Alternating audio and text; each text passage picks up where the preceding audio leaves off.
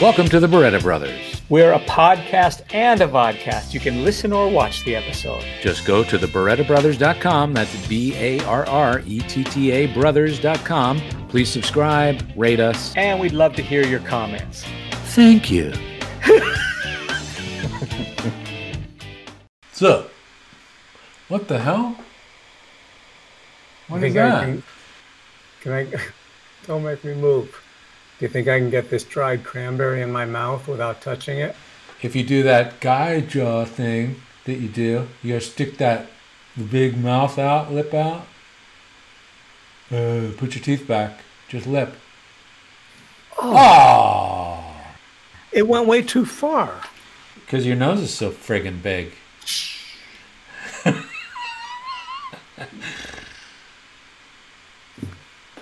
Oh. About right. with a walnut. Ready?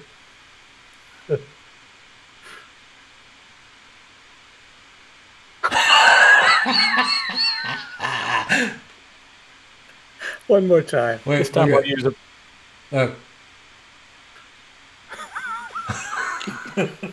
That's what you're doing to try and get it off. I know. Maybe I'll try a peanut. Ready? You hear the dog upstairs or downstairs? Here we go. Ready? Yeah. Oh, Jesus. Almost bit the lens.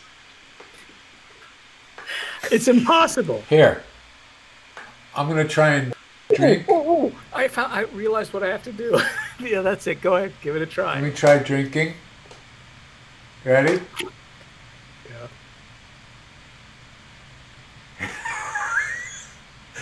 If I actually did this, you would lose your mind. Because it will just fly. It'll just fly right into the computer. Ready? Here we go. Let me go for it. I'm just doing it. No, I'm not. I found out how to do it, though. You just have to put your tongue. Ready? Oh, yeah. Oh, close. Oh, you know what? I could have probably sold you on that. It went so fast. Yeah, it did look like it. Well, while Gene's doing this, I'm just going to plug his site. Go to genebarretta.com so you can see things like this with his art. This is what you'll see is him trying to catch things from his nose, mouth. He did a pop-up. See? There's a pop-up jump one. You see, or don't give up on your dream. Or you could go to Jules' Little Gems and see some videos that have no new ones, but if you haven't seen them yet, they're fun little things about Jules the bear and the kid, and you can go there, and that's kind of fun. And then you can go to the BarrettaBrothers.com, where there's all kinds of things in the gallery, like videos and our past shows and photos, and Gene maybe will be doing these things again. But today we have some very special guests. We have, Gene, you want to tell them? Well, not only do we have special guests, but this is our first two-parter. That's right. Part one. So much good stuff. Yeah. We had so much good stuff on these two. Why edit? Share it with the world. Give. It's all about giving. So we've got me. So we have the incomparable jazz singer, Jane Gootnick. Just give false titles. Yeah. Pilot. She's been a pilot for 20 years now. She flies for Delta, and she's also a jazz singer as well. And she has her cabaret. I think it's Wednesday nights at the won the Brown first Derby. title, 1982 Olympics, 50-yard dash. Right. And she's also on the golfing circuit. She's a pro golfer. And she also designs and creates all kinds of things, including some stuff she did for the Muppets and the Jim Henson Company. Yeah. And then we also have a guy named Kevin Clash who began one of the very first pretzel carts in Baltimore. True. And when did he stop writing for the New York Times? I think it was like 67, 68. To become a circus clown, right? Right, yeah. He joined Ringling Brothers, and then he started his own thing. He had moved to Somalia, and where he invented Razzles. Right, and he thought the Razzle Circus, and that's where it all kind of happened.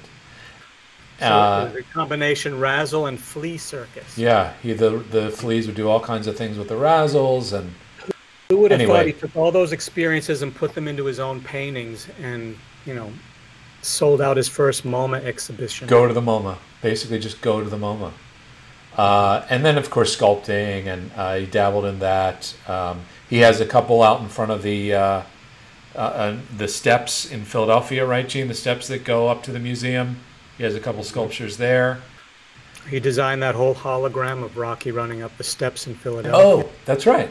Yep, and which we'll talk about. And he's dabbled a bit, I understand, with the Muppets in some way, like Jane, but nothing really that notable. Or well, one thing that he's really well known for is he was the creator of that cute little red character from Sesame Street. Everybody loves Elmer. Elmer, yep. How does he talk? He always talks in, Elmer loves you, right? Yeah, Elmer loves you. He's so cute. Voice like that Tom Waitsy kind of. Yeah, the gravelly. Elmer loves you. He's so cute. Got a lozenge? Got a lozenge? That's a catchphrase. Right. Hey kid, got a lozenge? So, all right. So let's get to it. So let's get on with it. Let's get like Gene said, we've got 2 parts. Oh. Before we do, let's just mention that later in the show, we're going to announce the winner of the Kevin Clash trivia question we asked last week. Yes. The question being, technically speaking, which was the first Muppet that Kevin performed? And it's based on the answer he gives in this interview. Yes, what he says is the answer. Yeah, and then we're also going to have another contest for you to announce. Yeah. Let's do it. Okay. Here they are. Well, here's Jane. Part 1 of Jane Gootnick.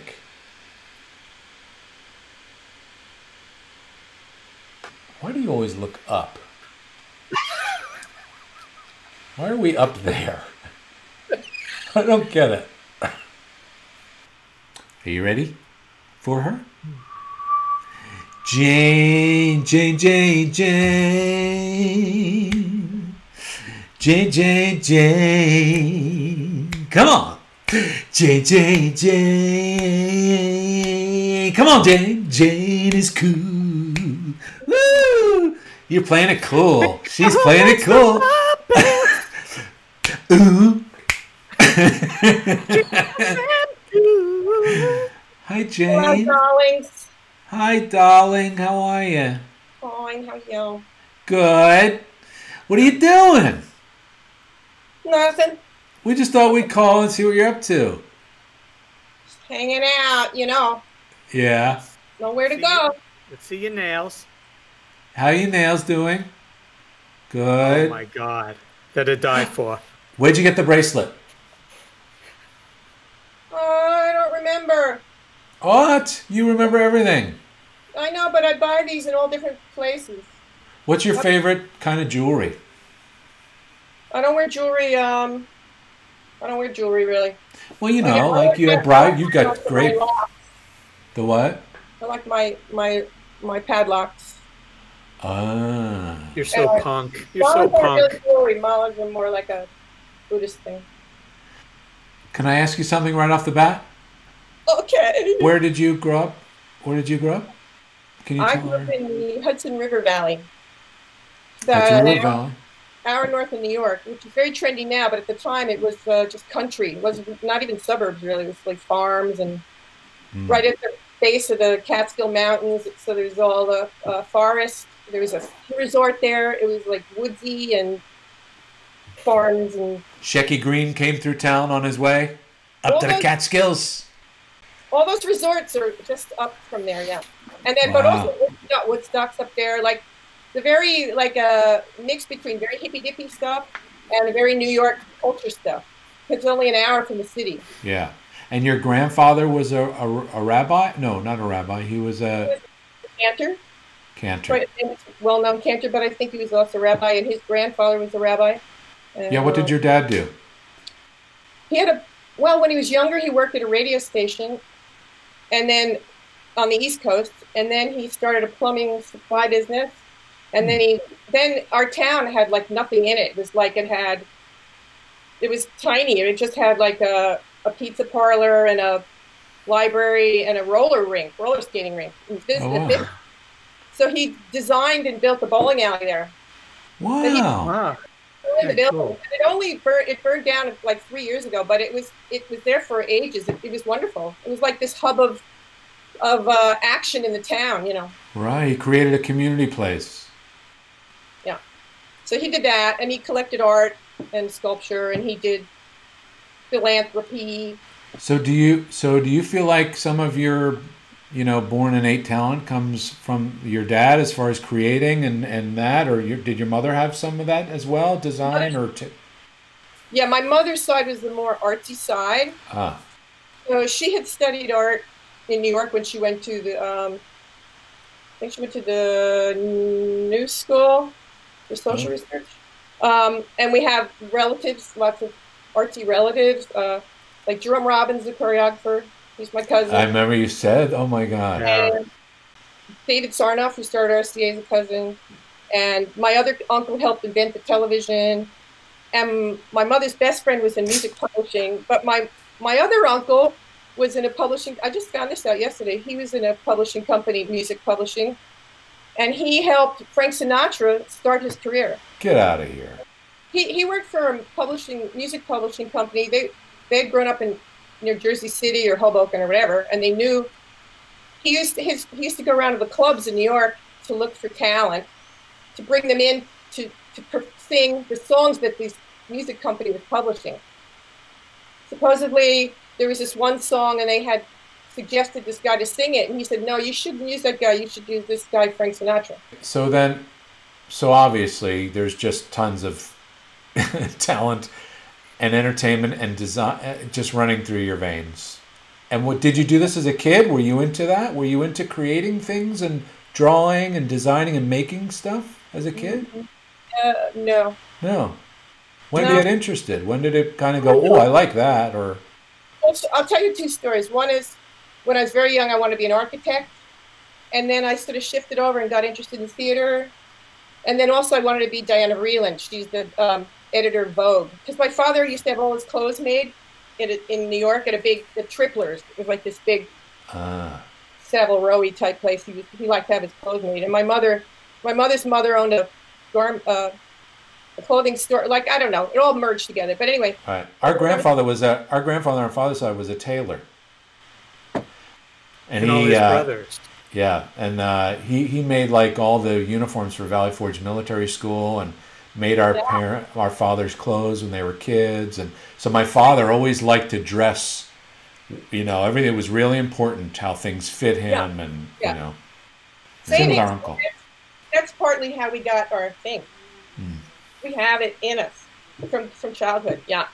But anyway, so I took an art class when I was 5 at this woman across the road. She gave an art class for little kids, and we had to draw. She gave us a piece of paper, and you put your hand on, and you draw around it like this, and then it's like a turkey, right? Because it was Thanksgiving. Yeah. I started right before Thanksgiving, and she said, "Okay, now make a turkey." So I did this thing, and then I drew my turkey. And when she went around critiquing, she looked at it, and she said, "That doesn't look like a turkey." And I said, "Who are you to tell me anything about what that is?" And I quit. I ran home and I quit. Good for you. Who is this lady? After that, I never took an art class my whole life. Wow, you're amazing. I just didn't think that people can tell you. I mean, I know art history, but people can't tell you what your art is. Just started early. I don't know, feisty. Right. Well, Gene's like that. He started just naturally with that in him and wanting to kind of try and get it out. He didn't, and then not until like school, right, Gene, where you Miss Storm probably influenced you. I mean, there were classes along the way. Yeah, Nella Storm was and my fifth, not at sixth grade art 5. teacher was a huge influence. But so I was going to ask you then, since you were self-taught, we all have people we admire and we emulate, and we try to copy their styles, or their work inspires us to at least make a start. Who was that for you? Well, I don't know. I mean, since I was a kid, I was always going into New York to museums. So I pretty much saw the whole gamut of the Metropolitan and MoMA. You know, I just saw all that. But I think my first person I tried to think to be was Giacometti. Oh, wow. Cool. What did you find appealing about his work? I liked his exaggerated. I guess, early I liked taking what's normal and stretching it and pushing it to some other place. Right. Stretching, literally, Giacometti. Yeah. Him in particular, but just everything. Just like take it and tweak it. Yeah. That's interesting. That is what you do. You take something and you refine it, and you... I don't know about refine it, but you know, when it's just tweak like, it and... Yeah. There's no point in making something that's already been made. Right. But when you're working collaboratively with other people, you don't always want to just go to like some new place, because maybe because it's a job, it's a real life job. So you have to have some rules and some boundaries on it if it's commercial, where it involves other people. Yeah. If you're a fine artist, you do what you want, but I'm not a fine artist. But do you like, sometimes having those constraints makes you more creative, right? It can. Because freedom from discipline. It can be like you have a limited budget, you have limited time, like all that. But as long as you don't resist, I think any situation can become like a great thing.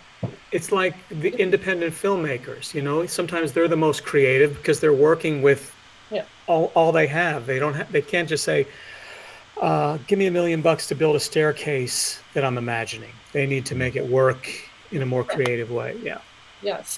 Limited in some materials sometimes, right? Like how using the materials that were there, that you create this amazing thing out of limitations, and there's just... Sorry. Yeah, sometimes entire styles are created on just your resources. Yes. Oh, all I had was some cement and some tar, and then it becomes something nobody's ever seen. Like when I invented the Reese's cup, all I had was chocolate and peanut butter, right? And I just put them together. And you had a cup. Who knew? Put it in there. See? Yeah. Now everybody copies me. Now I'm eating. Oh no, yeah.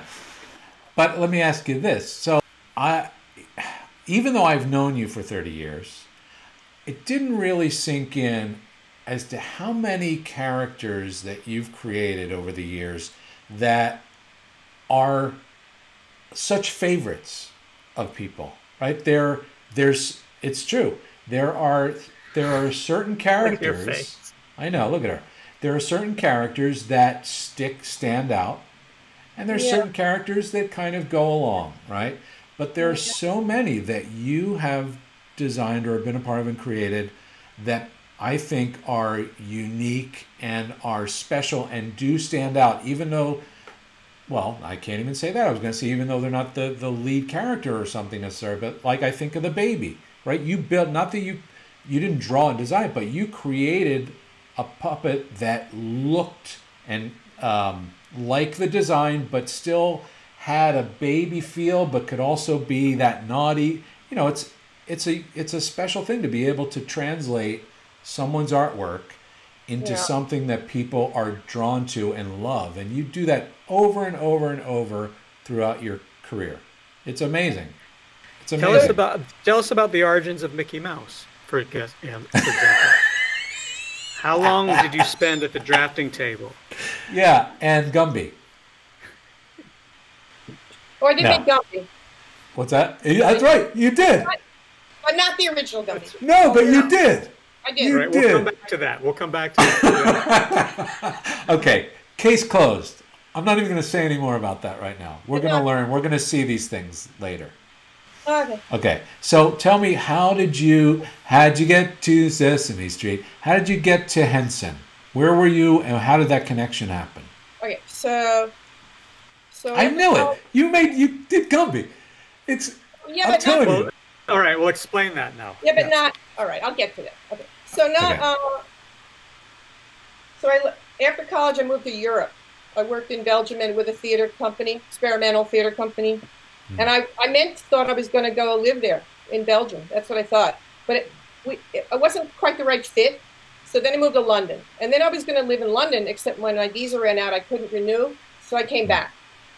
So I didn't know exactly what I was going to do. I started doing mass props stuff around New York in the experimental and Joe Papp and all this, And then somewhere along the way, I got this job at the Brooks Van Horen Costume Company, which was the big costume company in New York, like Western costume. Just like a 5-floor giant warehouse down on Broadway on 18th, 19th and Broadway, or 14th. Anyway, down there.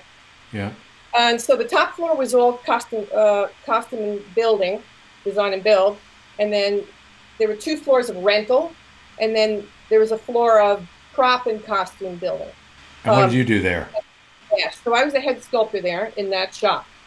So we did like Broadway shows and feature films and Ringling Bros Circus and commercials and the first 3 seasons of Saturday Night Live, because that's when I happened to be there. Right.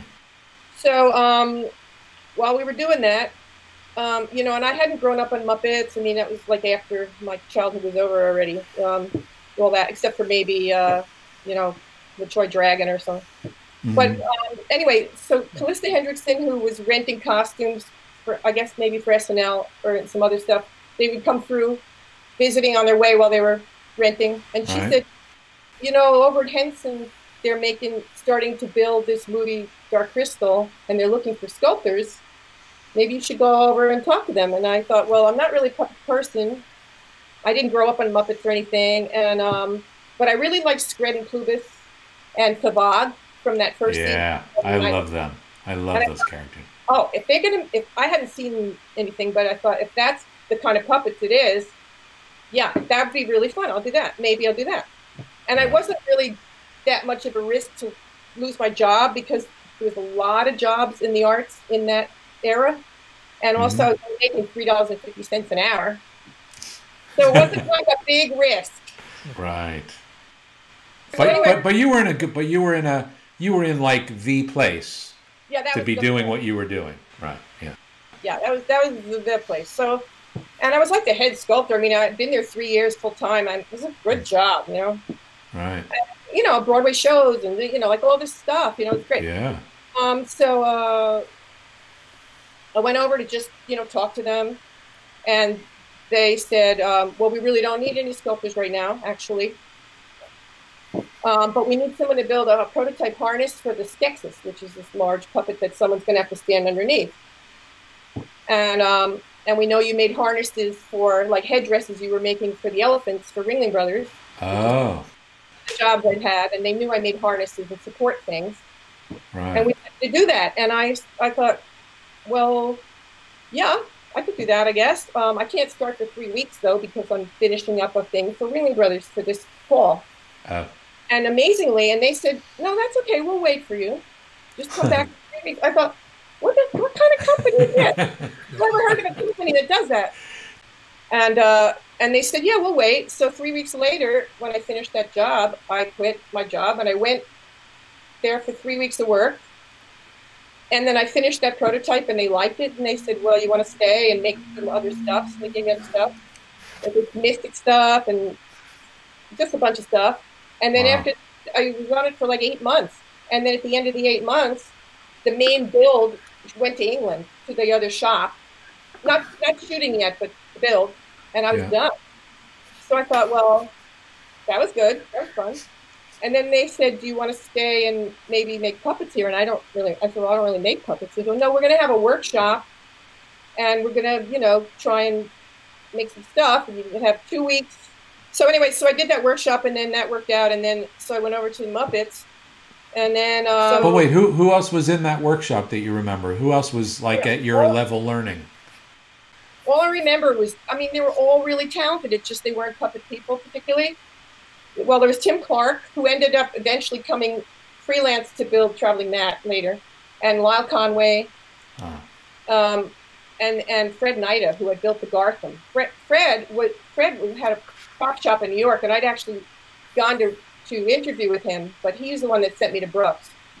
But anyway, I went to see him early on when I got back from London, and he said, I don't think you should work for me because I think you'll be bored, because you have to do exactly what I say. They're my designs, and my shop runs that it has to look exactly like what I want, and you have your own ideas, and I think why waste your talent trying to do my stuff when you should be doing your stuff? I mean, wasn't that amazing? He said that. Yeah.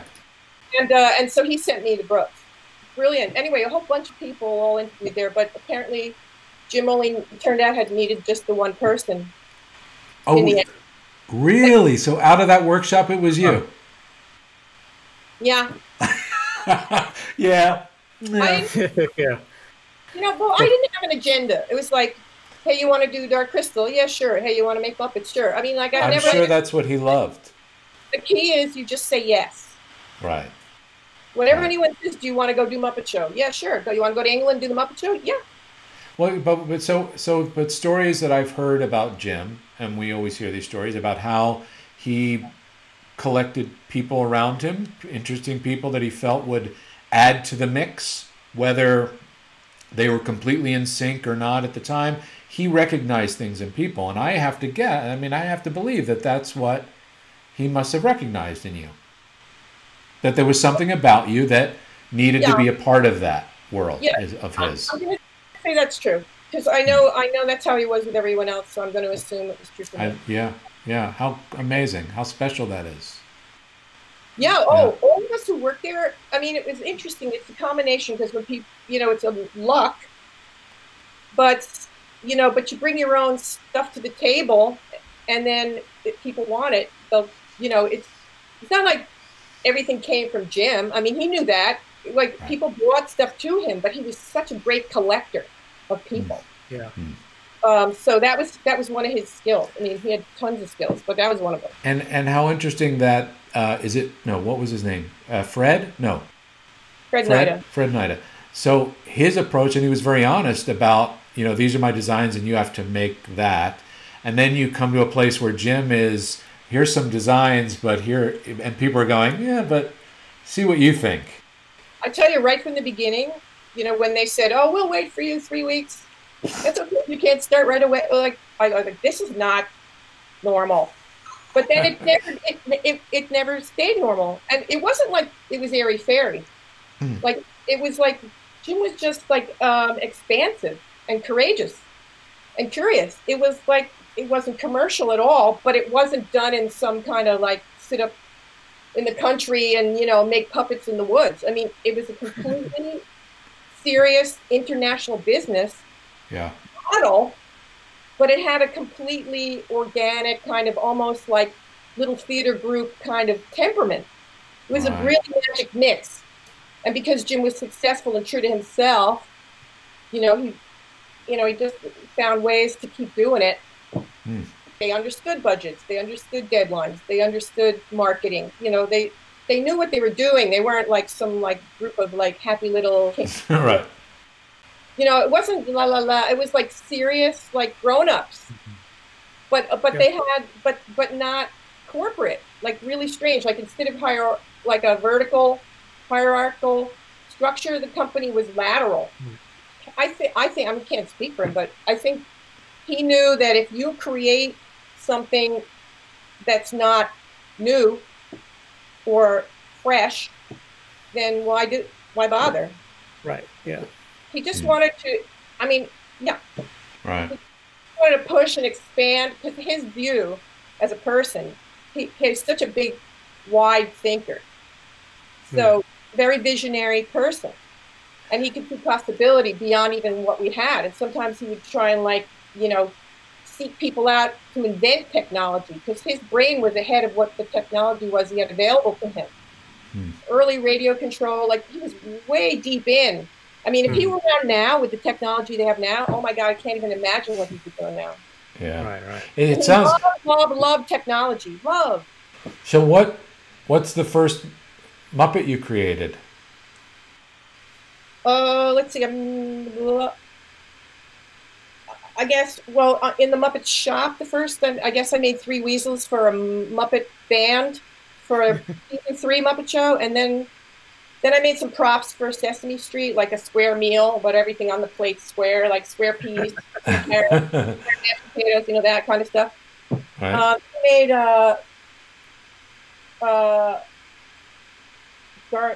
what's his name? The gargling gargoyle. What's his name? That guy. What, I forget his name. Anyway, I made that. What's his name? The Donegal or whatever his name was. Yeah. You made him? That guy. Oh, right. And then I made Dr. Teeth. McGonagall. Yeah. Wait, Jane. What's his name? I forget. He's Irish, right? Or Scottish or something. For right? which show? For the Muppet Show. Street? For Muppet Show. Oh, a Muppet Show. Okay. Because you're asking about Muppet. And then I made a new cookie. Well, and then I made a new Fozzie. And then I made Dr. Teeth into the Cheshire Cat for Brooke Shields for Alice in Wonderland. Oh, cool. And then I made Rizzo. And then you made Rizzo. Yeah, okay. So, yes, another one, Rizzo the rat. Rizzo in form, yeah. Yeah, and he was based off an earlier rat design that Don Salim had done that was similar. Oh, really, Don Salim? Oh, wow. Yeah. Okay, so, Jean, I just want to start asking her about some of my favorites that she's designed. Can we do that? Is that good? Anything else you want to ask her at this point? No. Oh, you know what? Will you marry me? So my last, yes. Yay! She's gonna really be my sister. Will? She will. She said true. What were you gonna say? We're gonna edit all this out, right? So no, not that part. Yeah. No, you accept it. Okay, so all right. So I said earlier, so many characters that people don't realize, and I didn't realize. Well, we're talking about certain characters, and I'm just going to throw out a few: Trash Heap in Fraggle Rock, okay, Rizzo the Rat, Salmonella, Seymour. Didn't you do Seymour? I did. Seymour, Duke. You just mentioned McGonagall. I think that's his name. I wish I knew it. But the list goes on. Didymus, right? It goes on, and the baby from Dinosaurs. Johnny. But can we start? Let's start with. Can we start with Sal and talk about Sal? Sure. Great. It is McGonagall. Is It is. it really? No, that sounds right. Yeah. It is. Yeah. I'm looking at it. Angus and McGonagall. It was Jerry. Was it Jerry, I think? I think it was Jerry, too. Angus McGonagall. The first thing I made on Muppet Show when I went to England was the head on the Viking ship for in the Navy. Oh, really? That the mast, the wood. And I made it. And then Jim had me perform it. So that all that video that's all over YouTube, like the big famous, everybody sees everybody. Yep. Inside the ship. I was left out of like being part of Muppet history. Like everyone goes, "Oh, look!" When you see like the really old days, and there's a piece of footage, and then you're in the hull, and then no one knows you were there. Well, they do now. They do now. Hey, why do you always look up? Everything's up. We're always up there. Yeah, I see you. No, you don't. What do you mean? How are we up there all the time? What if we were down here?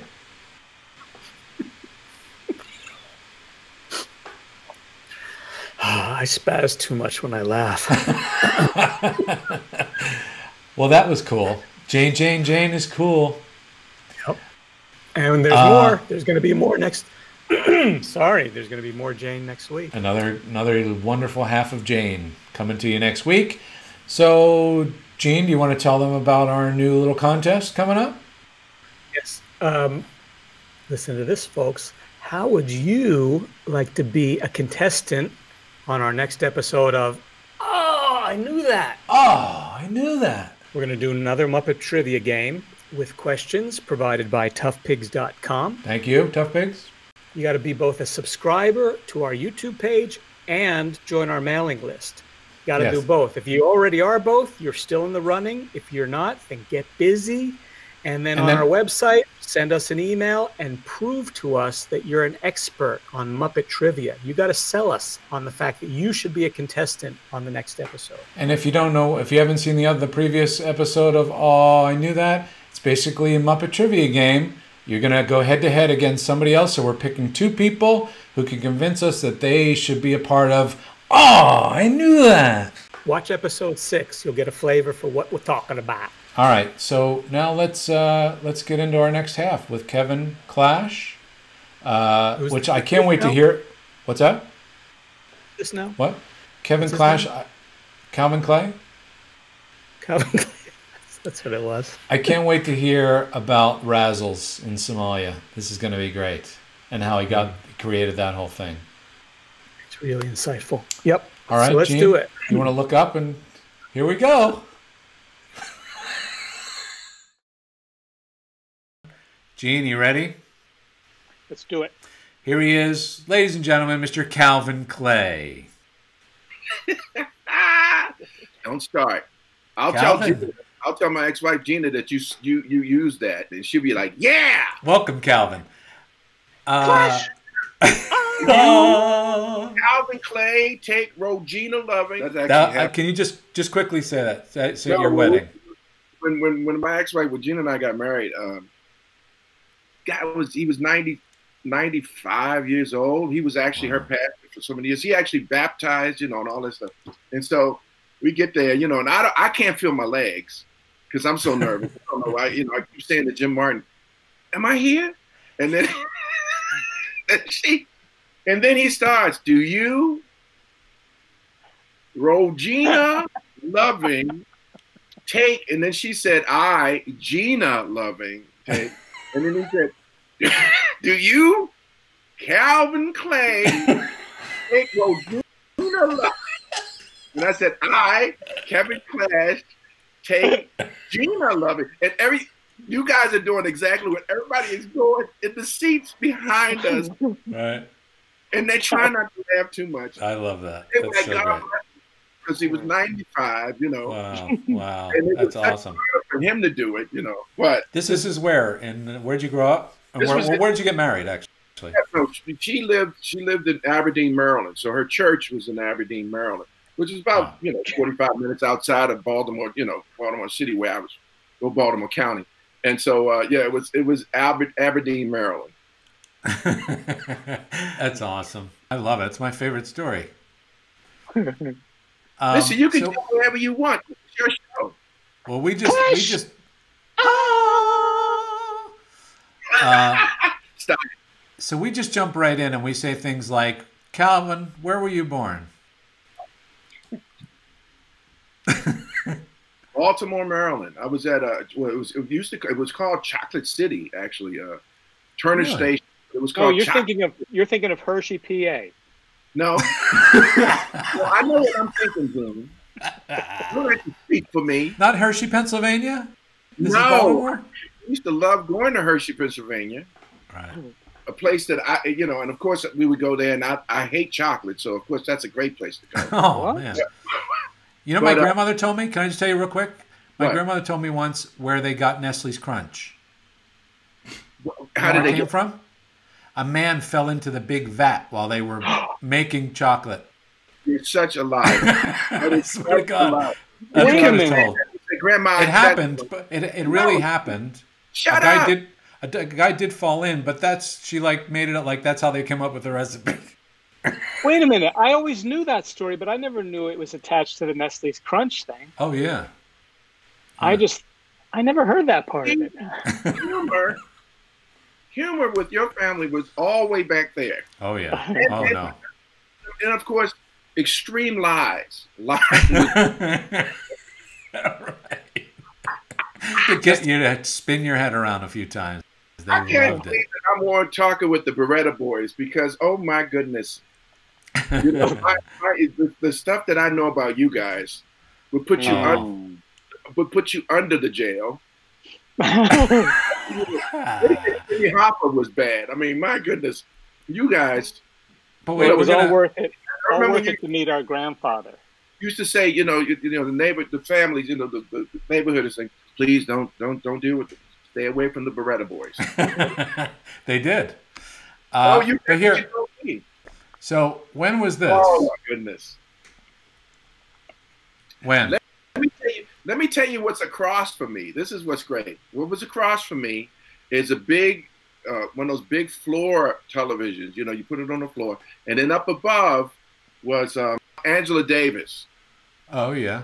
My mom was very militant, and she was in, everything. And so I would watch TV, and then there was this big frame picture of Angela Davis above television.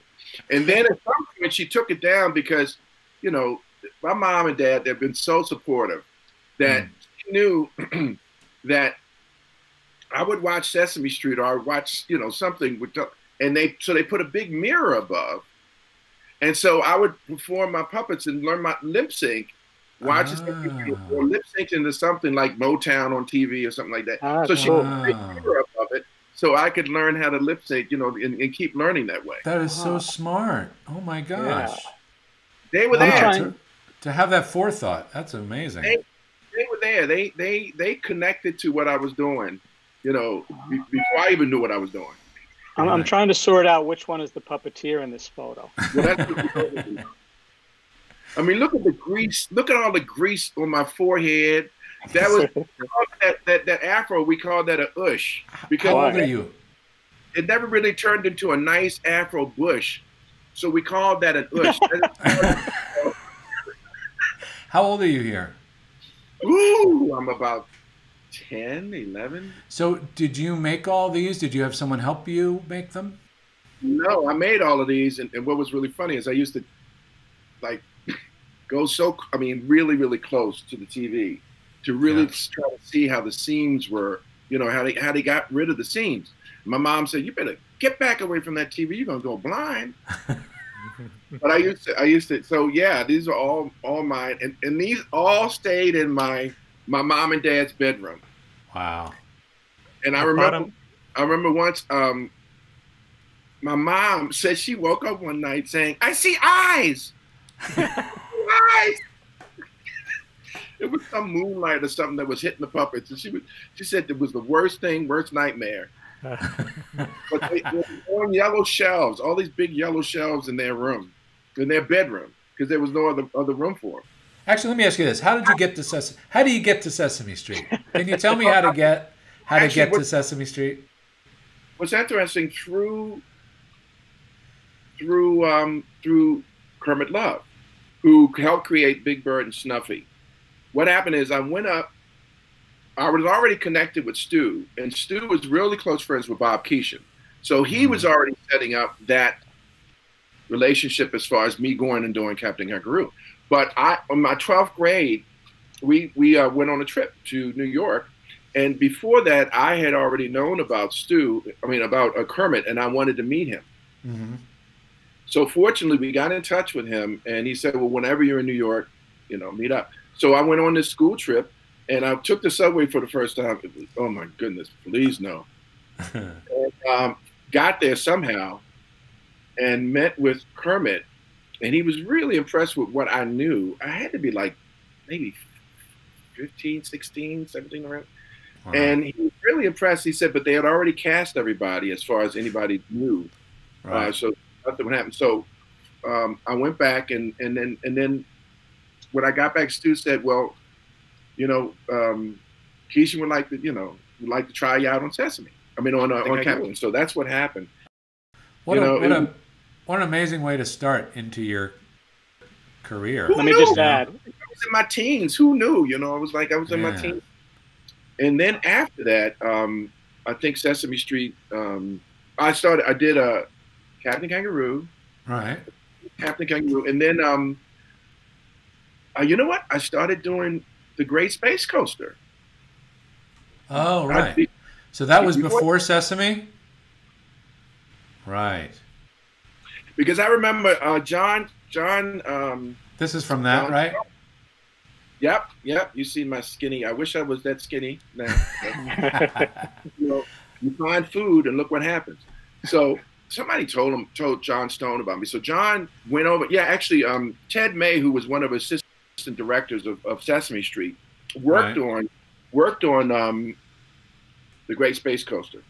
So John went over because he heard about this, this young black puppeteer.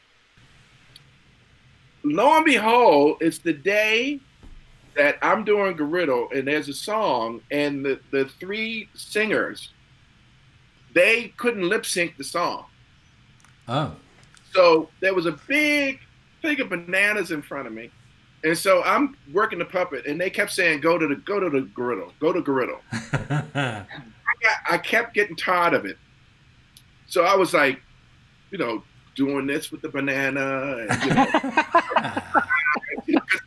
I got tired of having to, take care of. So I was like, y'all not going to use me. I was really big. So that was the day that John Stone came over, and he saw me doing all of this bad stuff. Messing around, yeah. He went back and said, yeah, he's not for us. Oh, really? That's so wow. funny. No, well, to be honest with you, I think that what happened is I started doing workshops with Jane Henson, Jim Henson's wife.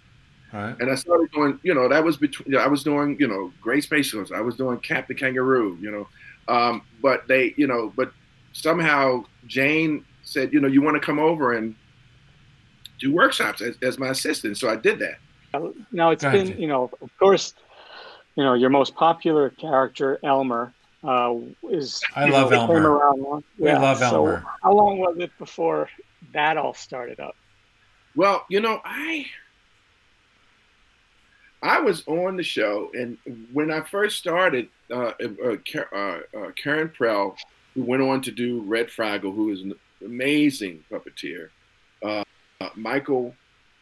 I love Karen. Mike Quinn? No, Michael. Oh my goodness. Bobo Dudowski? No, Michael Davis. Michael Davis was this amazing puppeteer who, unfortunately, is not with us anymore. We were all there because Jim and Frank and Jerry, they were all, well, Jim and Frank mainly, were all starting to develop the Muppet Show. So they weren't really on Sesame Street as much anymore, trying to, get that going. Richard Hunt, who, is amazing. And also Jerry Nelson, they were the ones who holding the fort at Sesame. Right. But they started all these new, they couldn't have Kermit anymore on Sesame Street because, they were gearing up for this, for this new show. Yeah. So the newcomers like me and actually Marty Robinson also was a newcomer. We were all trying to, so they were developing all these characters that were just not good. I was doing something Professor D. Rabbit or actually Hoots came out of that. Oh really? Okay. Out of that, but Ferlinghetti, Donizetti was this like beatnik character that rhymed all the time, Hey, is he the big super? He's like Bebop, from the other project that I know Bill knows about. But nothing was really working. So I was just doing all these wonderful production numbers. I was having a great time. Yeah. And then one of the writers, well, the builders would always build monsters all the time. They would keep building monsters because you could use them for anything with Sesame. And so they made this little red monster. Yeah. And they didn't know what they was doing, but they just added it as. And I remember there was a production number where Jerry was doing, and it was like it was like,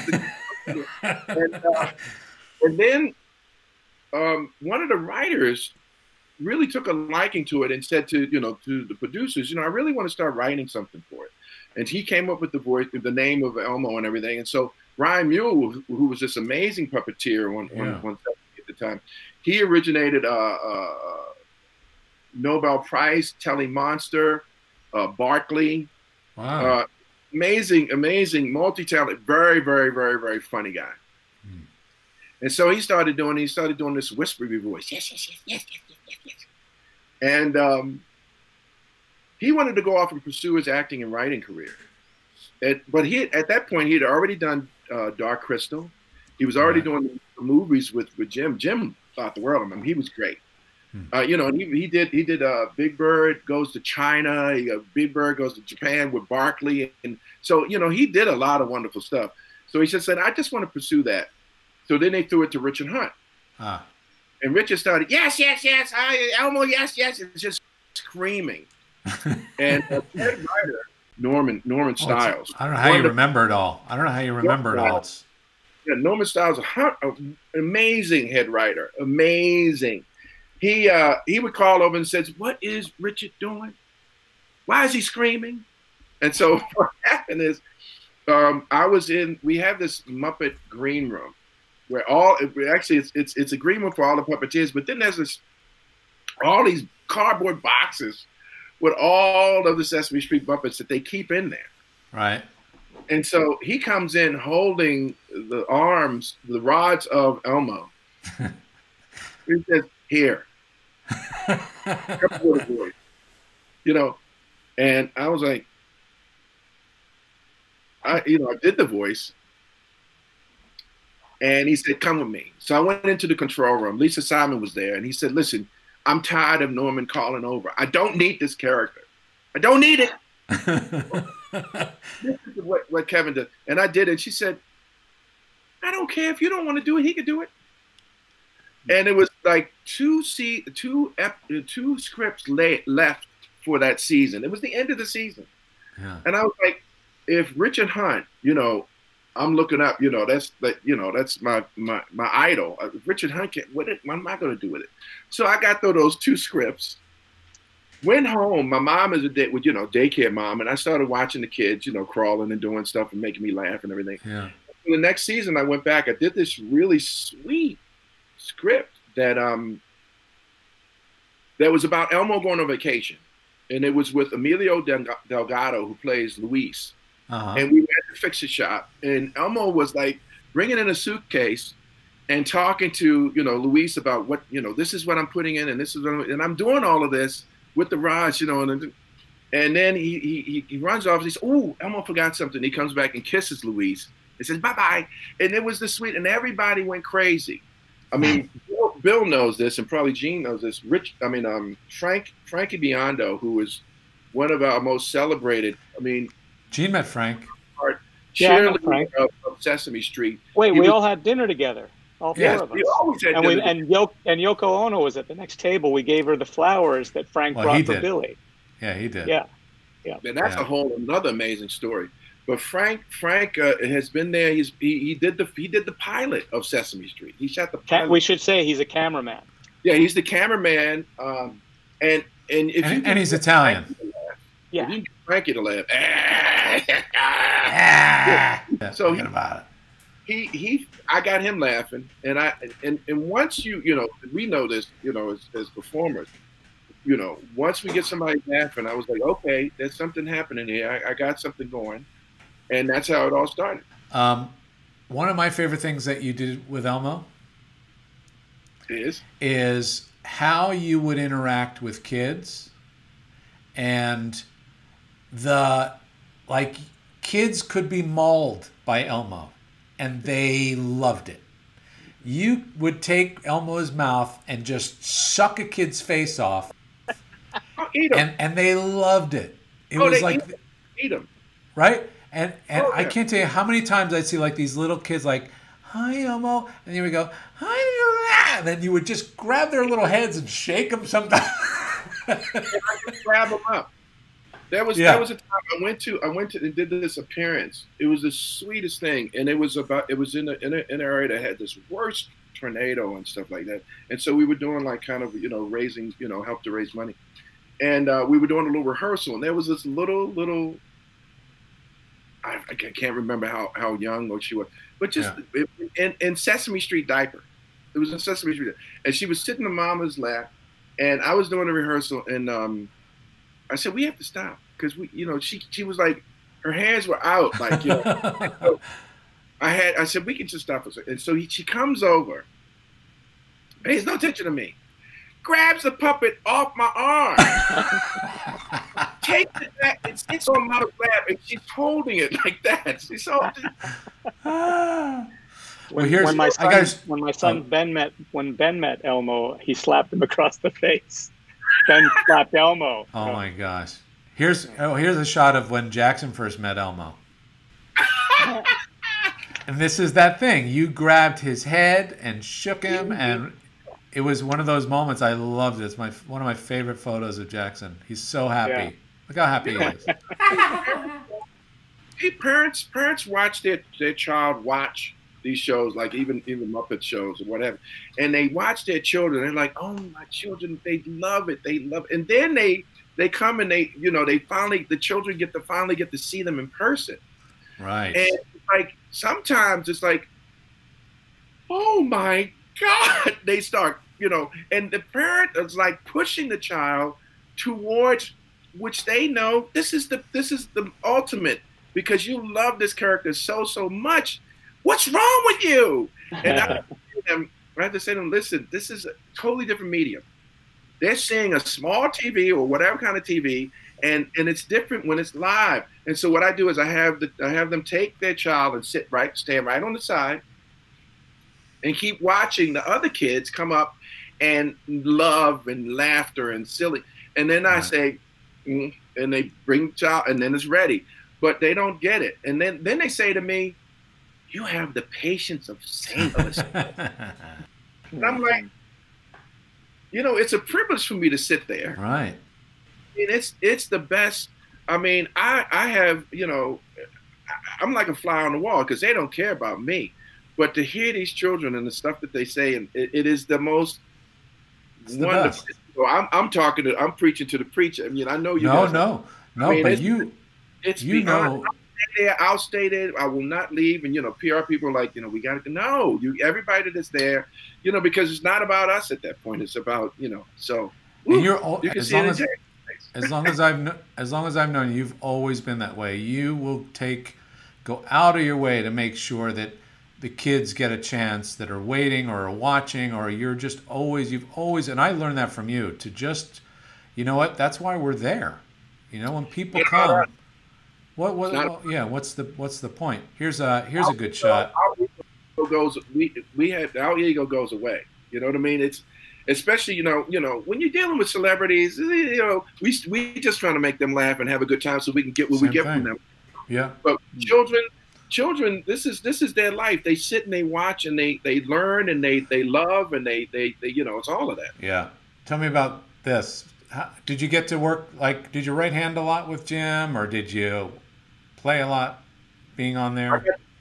I got to play a lot with Jim.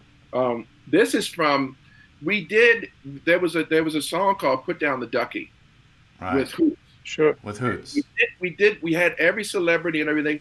And so for the rap party, we had one where all of us got to do "Put Down the Ducky." All the crew, everybody, all the cameramen, everybody got to do and so this is Jim's. And I forget what he said, but he had just, said something, and this was the piece that he did, and he put his arm down and said, something, but that was behind the scenes for the rap party of him playing around with "Put Down the Ducky." Right. There's Hoots. He always said to me, "Why did they make him so big?"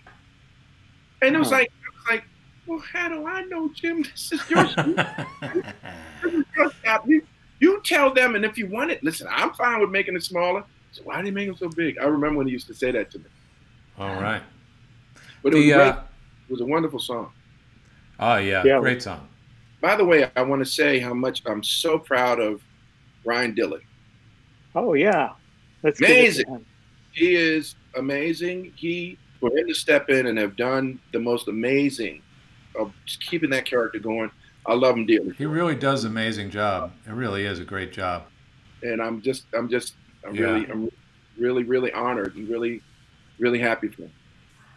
I want to, start asking you a little bit about the work you did post Sesame Street. But before I do that, I think I know the answer to this question, but I want to check it with you. What was the technically speaking, what was the very first character Muppet you performed?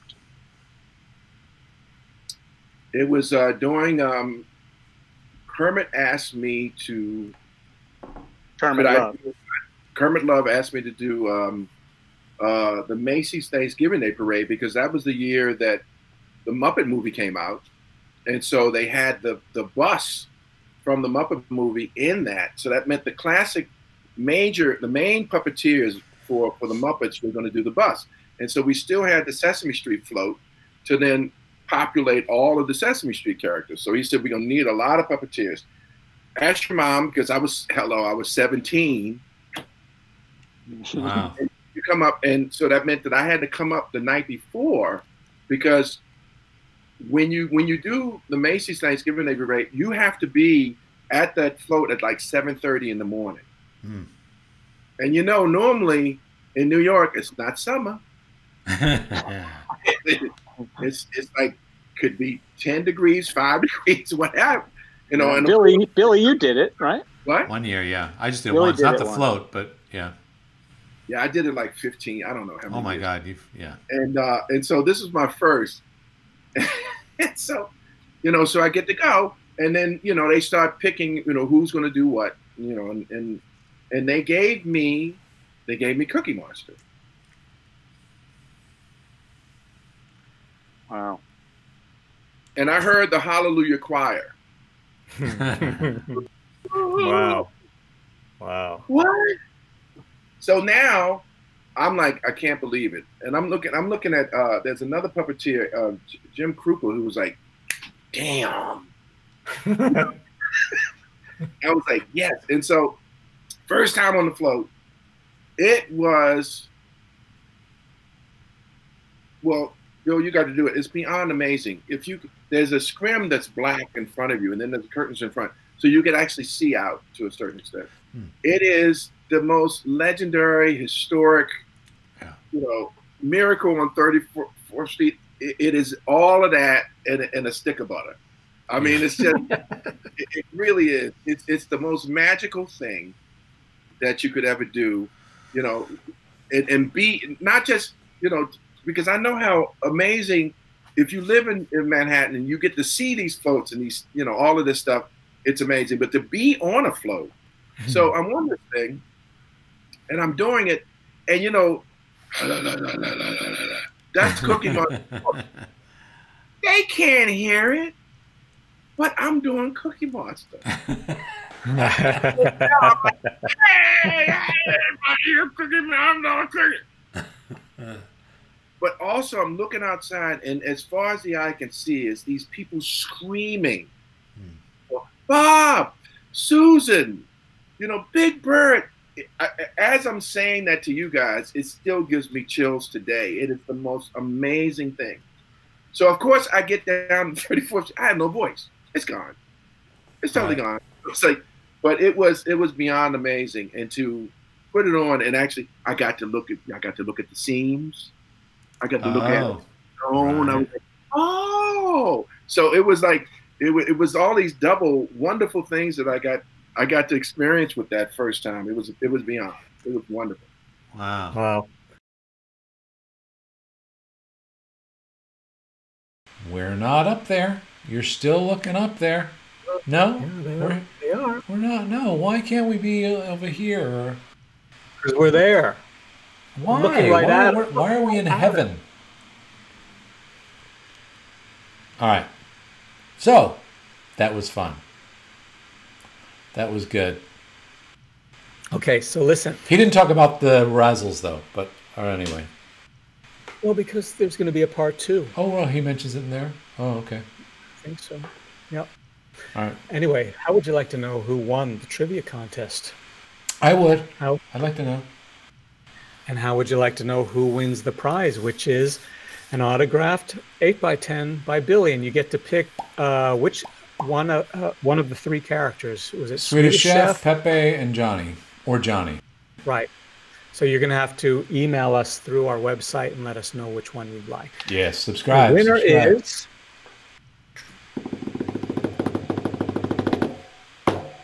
Beelzy 66. Whose real name is Melissa. Beelzy. Congratulations, Melissa. Beelzy 66. Yes, congratulations. Winner of our trivia contest. So there you go, folks. You watch, you submit, you win. Yeah, it's as easy as that. So thank you for watching. We'll see you next week for our second half. Jane Gootnick, Kevin Clash. And Gene might be catching things out of his ear. So we'll see what happens. Can't. I already did. I caught one of these. All right. Take care, everybody. Thank you. Bye. Thanks for listening. We're a podcast and a vodcast. You can listen or watch the episode. Just go to the BarrettaBrothers.com. That's BARRETTA Brothers.com. Please subscribe, rate us. And we'd love to hear your comments. Thank you.